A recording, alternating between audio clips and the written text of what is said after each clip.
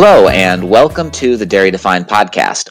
James Cricket Jacquier is a member of the NMPF's Executive Committee and Chairman of the Board for Agrimark.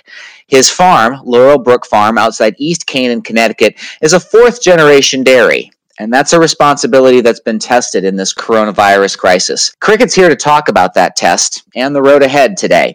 Thanks for joining us. All right. Thanks, Alan, for having me today.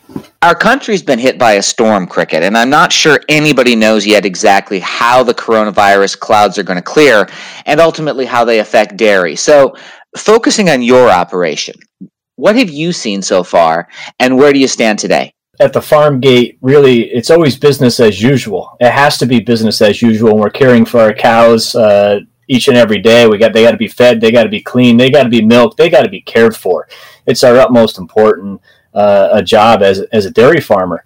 But when the coronavirus first came out and we're dealing with it, I'll tell you, it really has this mental challenge to someone when we see everything just kind of collapsing around you and you really don't know what's going to be on the other side. So it's very disheartening. It's something that really takes a toll on everyone. But in a crisis like this, and as dairy farmers, we're pretty resilient to a lot of things. We're used to these times, but maybe not to the level of this one. And this one here really caught us by a big surprise. What were some of the challenges in turning around your own farm so quickly? For us, we were going into 2020 after a 4-year downturn in the dairy cycle. Pretty hard times to have a margin in the dairy business. But 2020 was looking really good. Our export market was looking pretty well. Consumers, demand for dairy was increasing, and we were feeling really good about this. COVID came around and the markets completely collapsed. As you know, the food service was basically shut off overnight. Consumers shifted to retail. And the collapse in that marketplace meant for our own dairy farm, my own family dairy farm, about a $2 million hit in a matter of about 2 weeks. And just planning to how are we going to get through that? How are we going to work with the banks? How are we going to get our message across to folks on the breadth and depth of the challenge that was in front of us?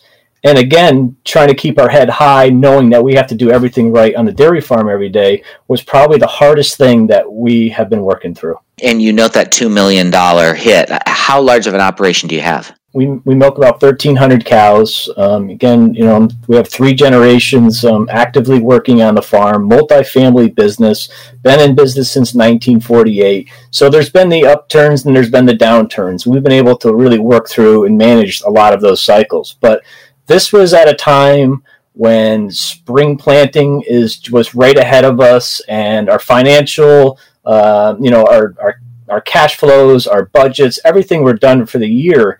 And then just 48 hours later, it basically just gets turned right upside down. How have you managed to stay resilient through this crisis, and how are you feeling about your current situation? Well, I feel actually very good about where we are right now. As dairy farmers, we're a pretty tight-knit community across the country and even across the regions with our cooperatives and our national leadership. The dairy industry has the ability to talk to one another and communicate at levels I think a lot of other industries don't have that ability to do. We had that ability to effectively communicate the challenge amongst us, talk it through, spend the time, and just work on how are we going to get through and manage this for all of the farmers. And really, that's what we had to do. We had to bring the message to USDA, to the White House, that here's the impact that was in front of us. We had to get the message to the consumers out there that this was happening at the farm level. I mean, how do you tell a consumer that was going to the store to buy product and their store shelves were empty, and on the other side we're dumping milk at the farm? So we had a lot of communication to get everybody really up to speed on what was happening at the farm. And you mentioned different regions. Talk a little bit about your region. Your part of the country, dairy has its unique challenges. It's a little different structure than some other parts of the country. I remember at some points early in this crisis, there were concerns expressed that if this got too bad, dairy farming in some parts of the country could even disappear. How do you stay afloat in a truly national and global framework, given the situations that you're in? I would just say communication has to happen. We're in the Northeast part of the world where we have the majority of the consumers. That's one thing we do have. But most challenging is to be a farmer. As I look at this and I say what could have happened during this crisis was a rapid consolidation if we didn't act fast, act swiftly. Consolidation is naturally occurring. It's been happening in our industry for years, and we're not going to slow that down. But the rate of consolidation, I believe, would have been detrimental to our rural communities up here in the Northeast. Right here in Connecticut, dairy is about a $1 billion business. It is the infrastructure that carries agriculture within our state. And we have, our rural communities are built on people that want to move in our area because of the rural communities, because of the open land and the open space that we provide. Yet it's challenging to the point where it's a higher cost of production in our area.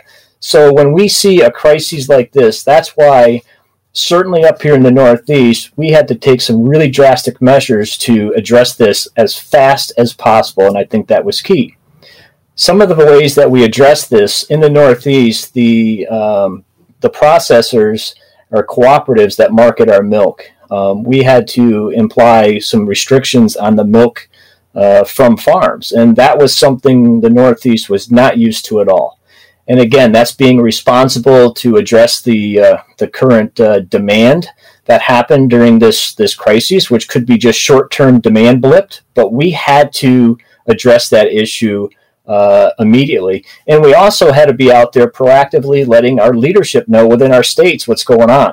And so I think we did all of that, and I think we did that very effectively. So working with the federal programs to capture money to bring back to farmers, and working with our state to bring money back to the farms, that's how the Northeast can survive going forward. It's going to take both. So have you found the public policy response, and in this case I'm speaking specifically on the federal level, how have you seen the Dairy Margin Coverage Program, the Coronavirus Food Assistance Program, the Food Box Program, all of these different mechanisms working to alleviate dairy struggles, at least somewhat?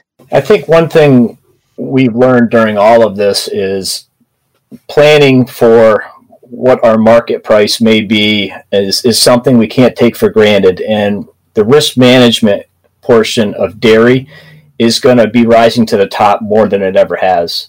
The Dairy Margin Coverage Program is an absolute essential tool, especially up here in the Northeast. We have a lot of smaller farms, no question, and it was really helpful to a lot of these producers, but it was helpful to all producers as well. So these programs were very meaningful. The government purchases with the Food Box Program and those types of things to actually purchase product and get it to consumers was key. And that is going to be a very effective tool. And in fact, I think we're seeing some of that benefit as we're talking here today, because the current markets are actually increasing to that. And I believe it's because we're actually getting product off of the market and to consumers. And that's something we were trying to do the whole time during this crisis. Is there anything about the path of this crisis or the response to it you've seen? I'm speaking in a dairy context. What have you found surprising? For me, it was just the ability for the dairy industry to come together. We talk about it all the time, from National Milk to DMI to our regional promotion to our local promotion to our commissioners of agriculture and just all of the farmers as a whole. We came together really quickly and communicated these efforts effectively, and in turn, I think we're able to turn around this COVID pandemic that there was just not too long ago to an actually we're in a very positive recovery phase at this point in time. And I think it's all because of having those affiliations to do that. One of the biggest silver linings that's coming out of this is there's consumers in grocery stores that have never been in a grocery store. The shift from food service to retail is a positive. People are going into the store, they're reading labels, they're understanding brands. They want to know more. They understand that there may be an empty shelf, and they want to understand why. And I know from my generation and my kids, never ever would I have thought to go to a grocery store and see an empty shelf. I never had to, live through anything like that. So I think people are actually taking a step back, realizing local food, there's a place for these farms in our backyard, and we need these food production systems in this country locally and spread out across the U.S. The other bright spots I've seen of how co-ops have helped address the milk supplies across the country is a benefit to the farmers. And also at the federal level, buying the dairy products and getting them to the consumers. I, at the beginning, couldn't quantify how that may impact the farmer price, if it could do it soon enough, quick enough to hold on to farmers. But I feel it was a very effective tool and something that's going to build the infrastructure needed into some of the feeding programs, some of the food banks, and those types of things that are going to have some long-term avenues of ways we can be feeding people in the food banks. I understand now there's about 40 million consumers on unemployment. We've got to be able to deliver food to everybody all the time. That's just near and dear to a farmer's heart. And what have you learned as a farmer about dairy farming through going through this experience? I think the most important thing I've learned through this pandemic, it has been risk management is very important for all size businesses. And I think we are going to be looking into these programs a lot more to see how we can make them more effective for farmers to use them. Just the continued focus on you don't know what's going to be next, and budgeting and cash flows, liquidity are so important. What it has done for us as well is it brings the families together. It brings your employees together.